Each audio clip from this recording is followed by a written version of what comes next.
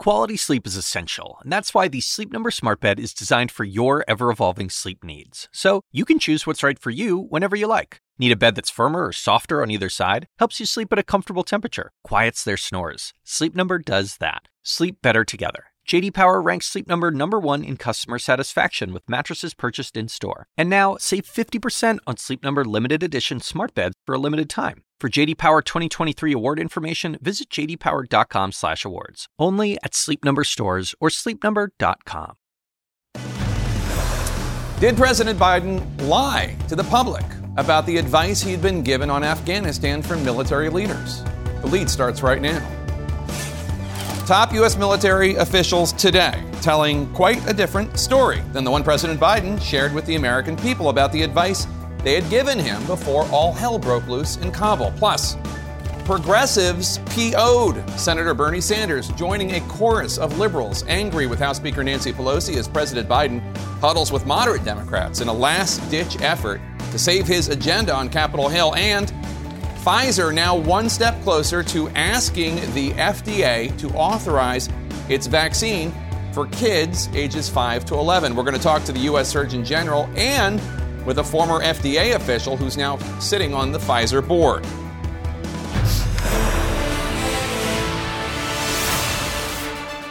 Welcome to The Lead. I'm Jake Tapper, and we begin today in our politics lead in the shocking revelation from top U.S. generals on Capitol Hill that President Biden apparently ignored their advice just weeks before the chaotic and deadly withdrawal of U.S. troops from Afghanistan.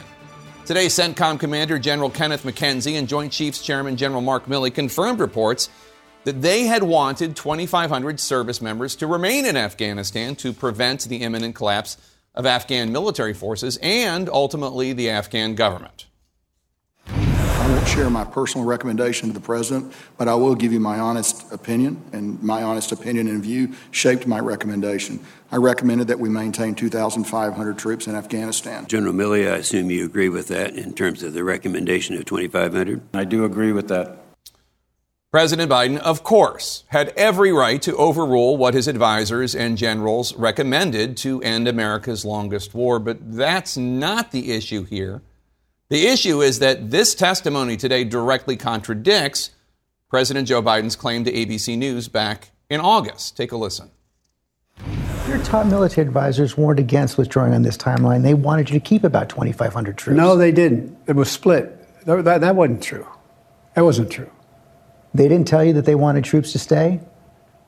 No, not in terms of whether we were going to get out in a time frame, all troops. Your military advisors did not tell you, no, we should just keep 2,500 troops. It's been a stable situation for the last several years. We can do that. We can continue to do that.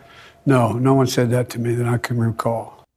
No one said that to me that I can recall. When asked about this contradiction today, White House Press Secretary Jen Psaki leaned on the one sentence in that exchange where Biden says that his military advisors were, quote, split on the issue, as if that was all President Biden had said on the matter. The president said, no, they didn't. It was split. That wasn't true. That wasn't true. It was split. I think that's a pretty key part of that phrasing there. There was a range of viewpoints, as was evidenced by their testimony today, that were presented to the president, that were presented to his national security team.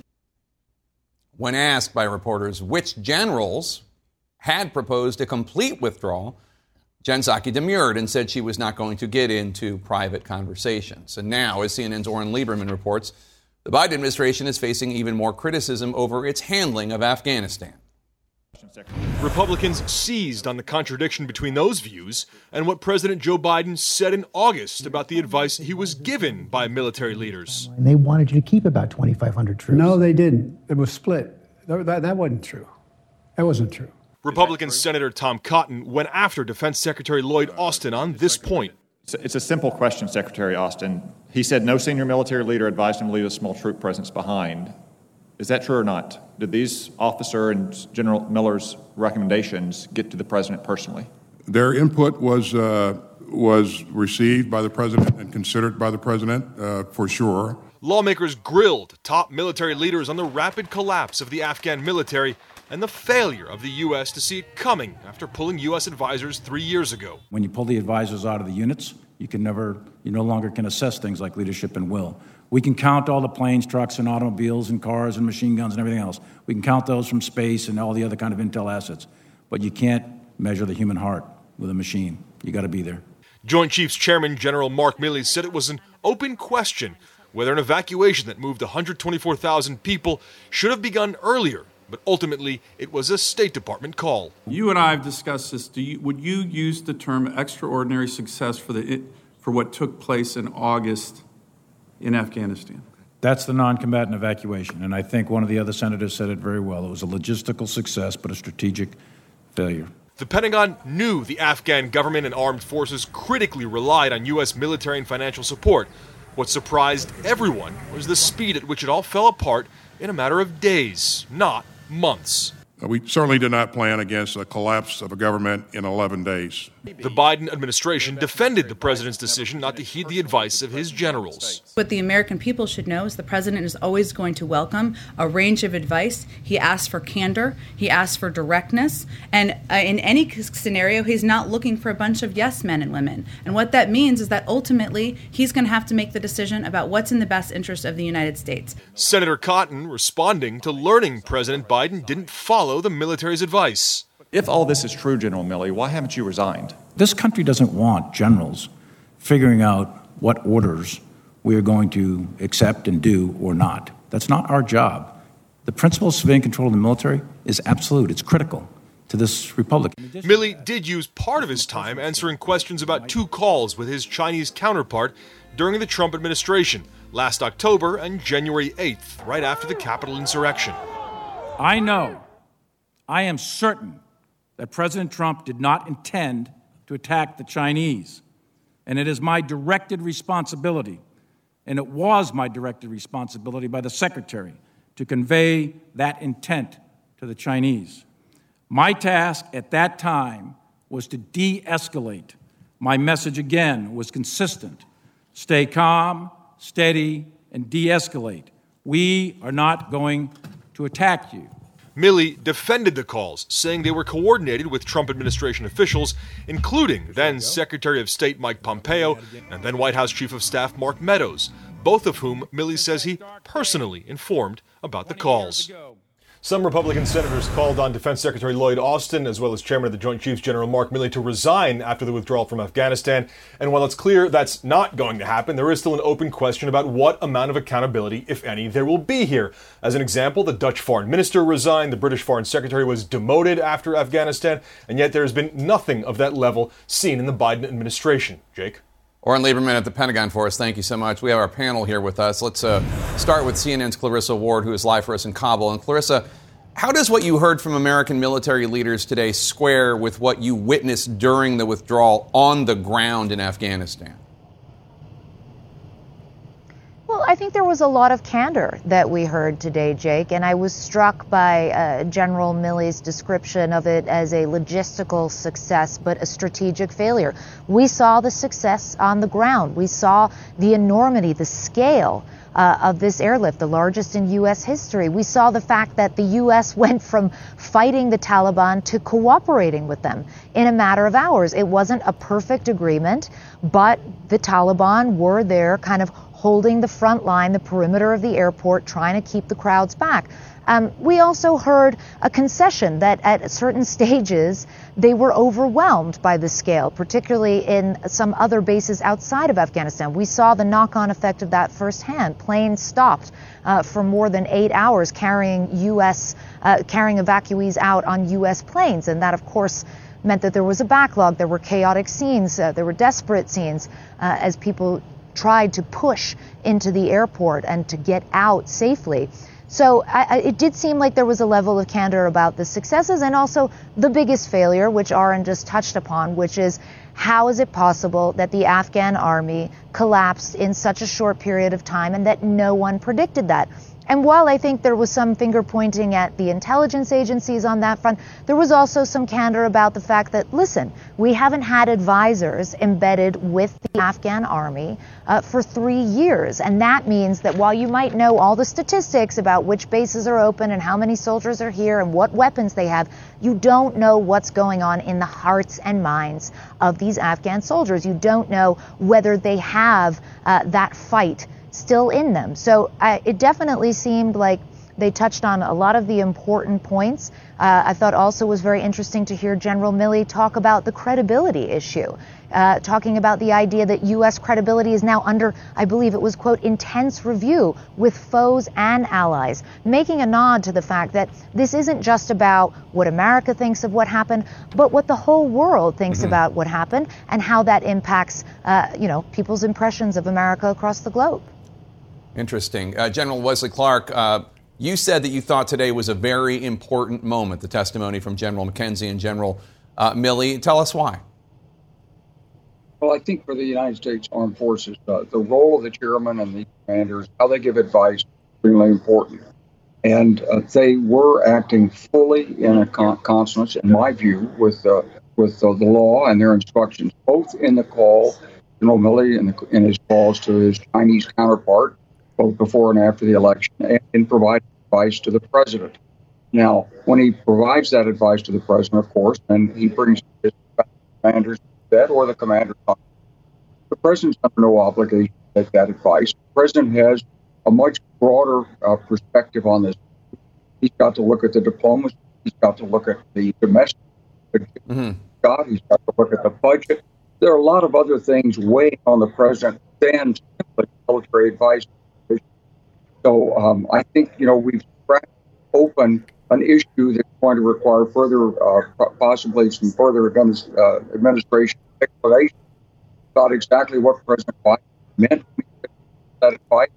But General Clark, you're breaking up a little bit, so I want to give my staff an opportunity to fix the signal there. And Gloria, let me go to you. You did a whole documentary about President Biden. You talked with him about his thoughts on the war. Why do you think President Biden would ignore his military advisors? And then, honestly, why would he not just be upfront with the public about that? I don't know what it would have cost him for President Biden to have just said, yeah, look, generals, like always, wanted to keep more troops in theater, but I'm the commander-in-chief and we're going out. I don't know why he didn't just say that. The only thing I can think of is that maybe he didn't think they were going to be as forthcoming as they were today, because they actually stood up there and were quite candid and said, I'm not going to tell you exactly what I told him, but this is what I think. And that's, you can imply, of course, that that's what I told the president, which is we should leave 2,500 troops there. Joe Biden has had a problematic relationship with generals for decades. And if you'll recall, Jake, and I know you do, that he was against the surge in Afghanistan, for example. And when he was vice president, Obama and Biden used to play good cop, bad cop in the room with the generals. And Obama would kind of sit back and Biden would ask a million questions, peppering them, angering them. And in the end, he would always or largely come to the conclusion that he disagreed with them. And he lost those fights, many of those fights. Largely, we all know about the surge. And so when he became president, it wasn't any surprise to me that he said, OK, we're getting out and we're going to get out clean. What was a surprise is the way they did it and the fact that he seemed to say, as you pointed out earlier in this conversation, that, that he wasn't going to listen to them at all. And then, tell the American public they didn't tell him what they told him. Yeah, no, it's strange to me. Strange. It's, Clarissa, there are still about at least 100 American citizens and legal permanent residents of the U.S. who are ready to leave but remain stuck in Afghanistan. That's according to a senior State Department official. Did you hear anything today that gives you any confidence that they will be able to get out? Well, we heard from the defense secretary that I believe 21 were evacuated today alone. And we believe that there were dozens of green card holders also on that evacuation flight and several CIV holders or special immigration visa holders. So I gather from what I'm learning, mostly from our colleagues at the State Department, that it's tricky for a number of reasons, partly because some people haven't yet decided categorically that they do want to leave. And then there's a whole host of logistical challenges because the U.S. is not on the ground anymore. I'll give you an example. I'm hearing from CIF holders almost every day who are desperate to get out of the country, who have approval, but they have issues like their passport expired, or their passport was at the U.S. Embassy, which is now completely shut down and inaccessible. And so it does become challenging to try to create mechanisms for not only paperwork to be approved, but also documentation potentially to be sort of retrieved or renewed, which does slow things down. So yes, it seems a lot of headway on Americans getting out. Allies of the Americans, that seems to be a much slower process. All right, Clarissa Ward, General Wesley Clark, Lawyer Board, your thanks to one and all of you. Appreciate it. Progressives are angry, and President Biden today met with two key moderate Democrats at the White House. Is there any progress on passing his agenda? We'll tell you. Plus, the families of both Gabby Petito and Brian Laundrie speaking out today. What they're saying, that's ahead.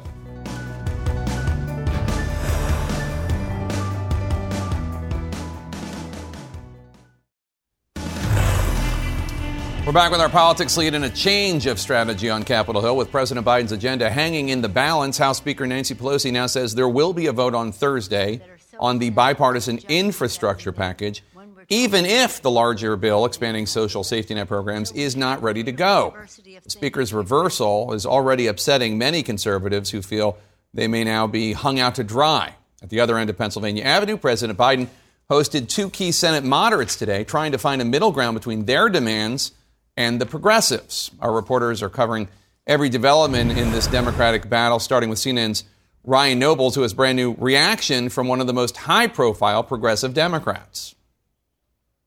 Time is running out on Capitol Hill to stop America from an economic disaster. Morning, everyone. This is a big week for the American people.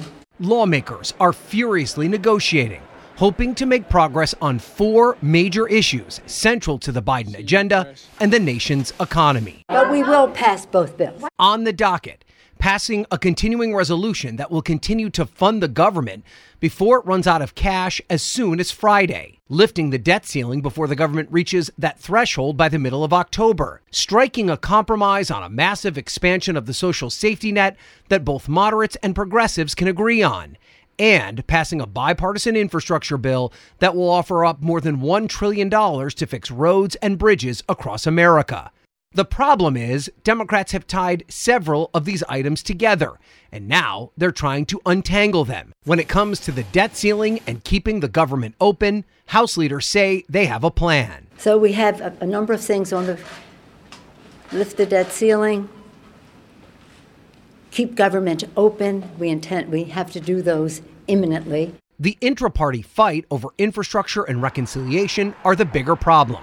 Speaker Pelosi wants a vote as soon as Thursday on the infrastructure plan, but progressives continue to say they won't vote yes without a guarantee about the bigger package. Our caucus is strongest when it's unified, and decoupling these bills, it starts to pit priorities against one another, and that's why I disagree with separating them. Part of the problem is that moderates still won't say what they are willing to agree to spend on expanding the social safety net. Progressives want the package to be as big as $3.5 trillion and expand programs like Medicaid, pre-K, and the child tax credit. Moderates like Kyrsten Sinema and Joe Manchin don't want to spend that much, but they're also not ready to say publicly how high they're willing to go. There's a lot of work needs to be done. I keep telling you all, we're going to work in a good faith message. As a result, Democrats remain in a staring contest with the clock ticking and that big vote still scheduled for Thursday with no guarantee it will pass.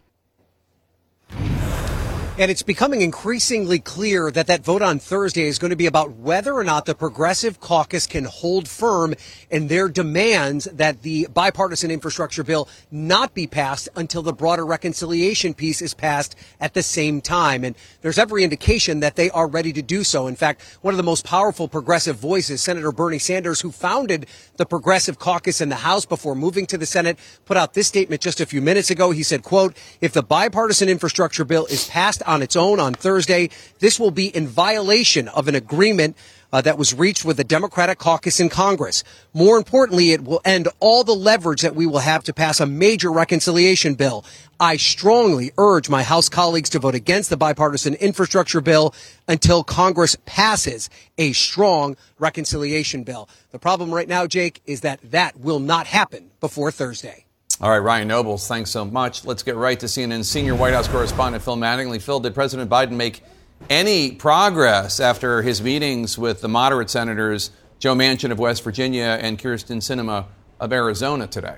You know, Jake, White House officials say the president's meetings were constructive. They say they moved the ball forward with both of those moderate senators. But what they haven't said is what tangibly came out of those meetings to actually move the entire process forward. Here's the reality right now. Ryan laid out kind of the key elements here. The president needs Senators Manchin and Sinema to make commitments, or at least lay out where they stand. I've heard from a number of Democrats on Capitol Hill on the House side of things who've said explicitly this is the moment for the president to draw a firm line and get firm commitments. To this point, that hasn't happened. Since those meetings ended, there has been no word that that is coming.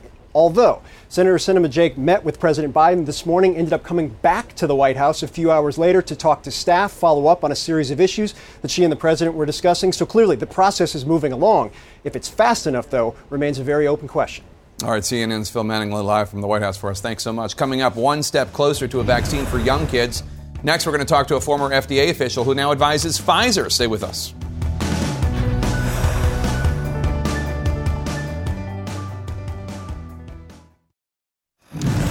In our health lead today, Pfizer executives say that they sent initial data to the FDA on their COVID vaccine for children's ages 5 to 11. They're not yet seeking an emergency use authorization. This as children's cases are falling in the U.S., but still account for more than a quarter of all COVID cases in the U.S. That's a substantial spike when children only make up 16% of cases since the onset of the pandemic, though very, very few of those cases, we should note, resulted in the death of a child. As CNN's Nick Watt reports, public health officials are more eager than ever to get more shots into arms. Pfizer just submitted key data to the FDA from trials of its vaccine in kids 5 to 11. So when might we expect a green light? I would hope that by the end of October, we'll be there. I can't guarantee it, but I'm hopeful that that will be the case. Around 70 million already eligible Americans still haven't had a vaccine shot. Average daily first doses in arms never been lower since the CDC started tracking that number way back in mid-January. I know that I was very skeptical about it all, but after doing my research and things of that nature, I felt like it was best suited for not only me but for my family and for my friends, and and that's why I decided to do it. Unvaccinated medical workers in New York State could face penalties, including termination today. Midnight was their deadline to get a shot. Teachers in New York City now have until Friday 5 p.m. to get a shot. Some legal ping pong has been moving that deadline around. Average vaccinations per day have gone up 45%. 45% since the mandates were put in place. Mandates that cover more than teachers, and note, a claimed cause doesn't always equal effect. Meantime, a county judge in Arizona just ruled the ban on mask mandates in public schools violates the state's constitution. Down in Tennessee, everybody's frustrated no matter where you are with this issue. A federal judge ruled one of the state's biggest school districts must mandate masks. Parents and others protested. We just want to be heard. Okay. Now hear the science. We have numerous studies from last school year that repeatedly demonstrate that school outbreaks are prevented when we have masking in schools. Now, briefly back to LeBron James' decision to get vaccinated. He made it clear he's not now promoting anything. He's not getting involved in anyone else's business. And that's fair enough. He's a basketball player, not an epidemiologist. But still, his personal decision could influence others to do the same and maybe get us a little bit closer to that still vague goal of herd immunity. All right, Nick Watt, thanks so much. Appreciate it. Joining us now, the former FDA Commissioner, Dr. Scott Gottlieb. He currently serves on the board of Pfizer, and he's the author of the brand new book, Uncontrolled Spread, Why COVID-19 Crushed Us and How We Can Defeat the Next pandemic. Dr. Gottlieb, good to see you again. Thanks for joining us. So Pfizer says it submitted vaccine data on children aged 5 to 11 to the FDA for initial review, but Pfizer's not seeking emergency use authorization yet. Why not submit that request now, too? Well, look, it will be coming. This is sort of typical of a rolling submission where you submit the data that's available. The CMC portion, the portion on the chemistry controls and manufacturing, the sort of manufacturing portion of the application may be submitted a little bit later. And at that point, you'd seek the emergency use authorization. So this is going to be submitted on a rolling basis to give the FDA ample time to review the data and try to stick to a time frame that's been articulated by Dr. Fauci in your lead-in. I think, subject to the FDA's careful review of this data, you could potentially have an authorization by the end of the month. Maybe if it slips a little into November, the agency is going to obviously conduct a thorough review of the information that gets submitted to it. Do you have an idea of when the emergency use authorization request will be made by Pfizer? Yeah, I think imminently. Again, this is going to be submitted in portions, different pieces, so that the agency gets the information as quickly as possible. The clinical data was available, so it was submitted to the agency so they can start the review of that data. Children's COVID cases now account for nearly 27% of all cases in the country, exceptionally high.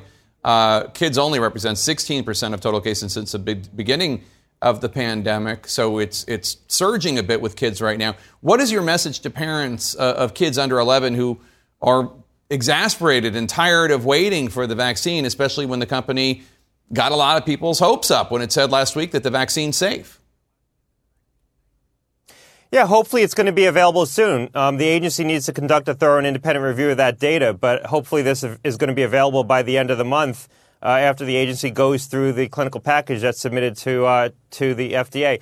I think a lot of the residual anxiety that adults feel who've been vaccinated isn't about their own safety. Many people who've been vaccinated rightly feel that they're protected from COVID. Even if they have a breakthrough infection, they're unlikely to have a severe infection or hospitalization. The vaccines are very protective against severe disease. Their residual concern is that they could develop an asymptomatic or mild infection, not know it, and bring it back into the home where they might have young kids or other vulnerable people that they're caring for. So I think it's very important to have a vaccine available for young kids to, get back to some semblance of normalcy. I think that's going to put a lot of confidence in people to go back to work, go back to offices, and go about their lives. Today, the Biden administration is boasting of a strong start to the booster vaccine program. More than 400,000 people got their third shots over the weekend. Should people expect side effects similar to any side effects they experienced in the first or second doses? Yeah, CDC was out today saying that the side effect profile of the booster looks similar to the second dose. Some of the data out of Israel suggested the same and maybe even a better profile with the third dose relative to the second dose. So I think people should expect something on par with what they had with the second dose. But the profile does look tolerable and safe based on the data that we have here in the U.S. so far, and the data that's coming out of Israel, where a broader swath of the population has received boosters at this point. You've been stressing recently that your view that the Delta variant, we might be in the final bad wave of it, and that might be the final bad wave of COVID. But you also say COVID is likely here to stay, ultimately becoming a seasonal virus, not unlike the flu. So what might that look like for regular Americans? Annual boosters, masks every winter, schools and daycares shutting down regularly? What do you anticipate the future might look like in 2024, 2025 when it comes to COVID? Yeah, look, hopefully nothing like it looks right now. I think this is hopefully the last major surge of infections, barring something unexpected with the Delta variant, that it mutates in a way that evades the immunity we've acquired from vaccination or from previous infection.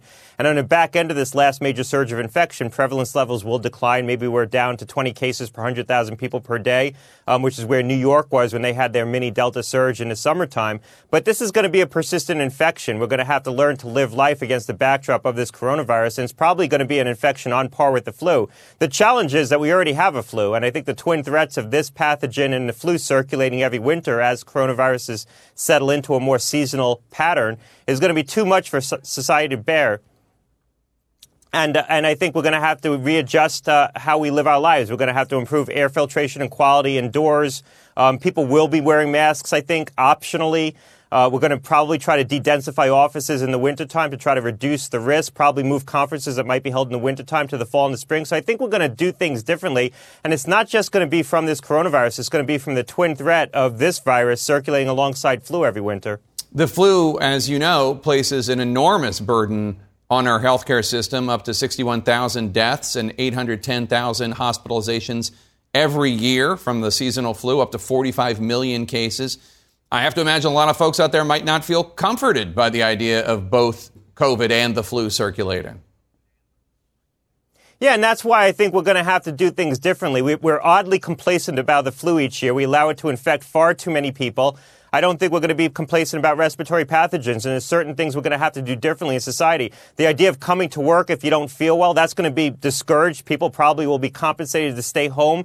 Stay home if someone inside your family is sick as well until you can make sure they don't have COVID. I think home testing for flu and COVID is going to become much more commonplace, so people are going to turn over these infections before they leave their home.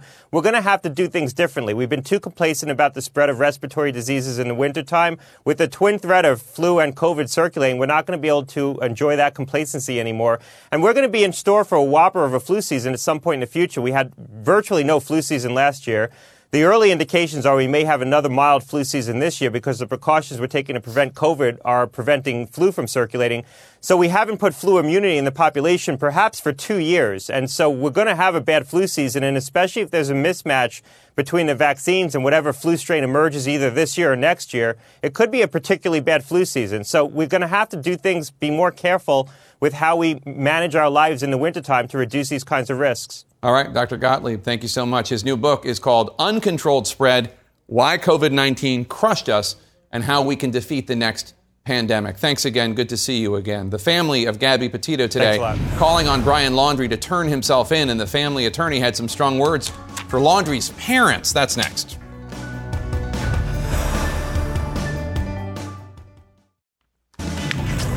In our national lead today this afternoon, Gabby Petito's family spoke out for the first time, calling on her former fiancé, Brian Laundrie, to turn himself in. The couple had been traveling out west when she vanished at the end of August. Laundrie returned home by himself. But as CNN's Leila Santiago reports for us now, Laundrie has not been seen for 2 weeks as the FBI is stepping up efforts to find him. Gabby Petito's family speaking out, sharing with the world their grief. I actually got behind a car yesterday, and there was a Wyoming sticker, and the letters were GBZ. Gabs. So Gabs. She's with us. The parents and step-parents using tattoos, Gabby's own designs, to honor their daughter. I wanted to have her with me all the time. The family is still struggling to make sense of all this, still searching for answers and justice for Gabby. The Laundries did not help us find Gabby. They're sure is not going to help us find Brian. For Brian, we're asking you to turn yourself in to the FBI or the nearest law enforcement agency. Petito's fiancé, Brian Laundrie, was reportedly last seen 2 weeks ago today. Police say his parents claim he left the house with a backpack to go to a nearby nature reserve. They reported him missing 3 days later. The Laundries releasing a statement through their attorney Monday night denying they helped their son get away, saying in part, Chris and Roberta Laundrie do not know where Brian is. They are concerned about Brian and hope the FBI can locate him.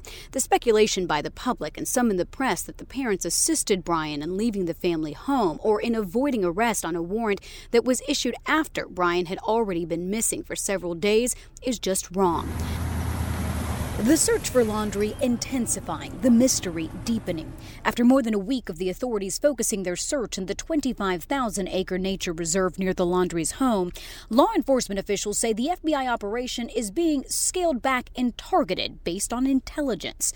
A federal warrant has been issued for his arrest for using another person's debit card and PIN number without permission between August 30th and September 1st, the date Laundrie returned home without his fiancée. And Jake, today the Petito family wouldn't go into details about their relationship with the Laundrie family, but 11 days after Brian Laundrie was reported missing, they are calling on him to turn himself in. All right, Leila Santiago in Northport, Florida, thank you so much. Coming up next, we now know why then President Trump took a mysterious trip to Walter Reed Hospital, and we'll tell you. Stay with us.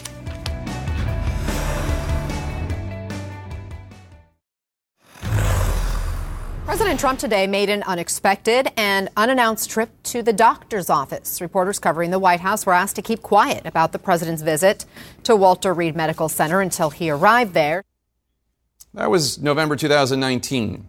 Now today, nearly 2 years after former President Trump made that mysterious trip to Walter Reed, we finally have an explanation, according to a new tell-all book from the former press secretary, Stephanie Grisham.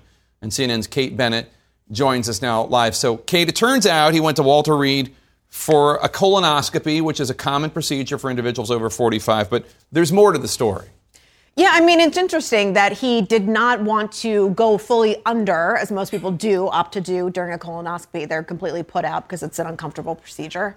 And instead was sedated, but did not want to sign over power to Mike Pence, which has to be done per, I think, the 25th Amendment, that if the president is not capable of being conscious, then, would go to the vice president. But apparently he didn't want the sign of weakness. He didn't want people knowing.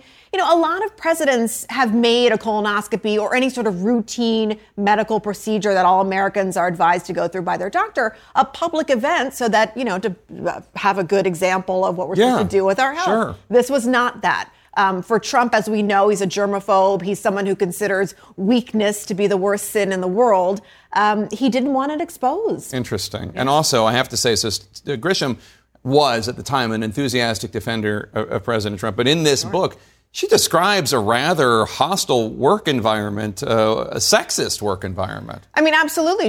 I have a copy of the book, and she discusses, President Trump having conversations with her about her sex life with her ex-boyfriend, who was also a White House employee. She also describes a passage where a young press aide was continually asked to go into the president's private cabin on Air Force One. At one point, when Grisham wasn't president, she did hear that the president was telling others to check out the backside of this young female press wrangler. Certainly, hostilities, eruptions of anger, volatility. These are all things that Grisham experienced and writes about in her book, but certainly a very hostile work environment, as you say. Yeah, doesn't sound pleasant. Kate Bennett, thanks so much. Good to see you as always. Today, General Mark Milley addressed some of the major revelations from the new book, Peril. Author Bob Woodward will join us right after this.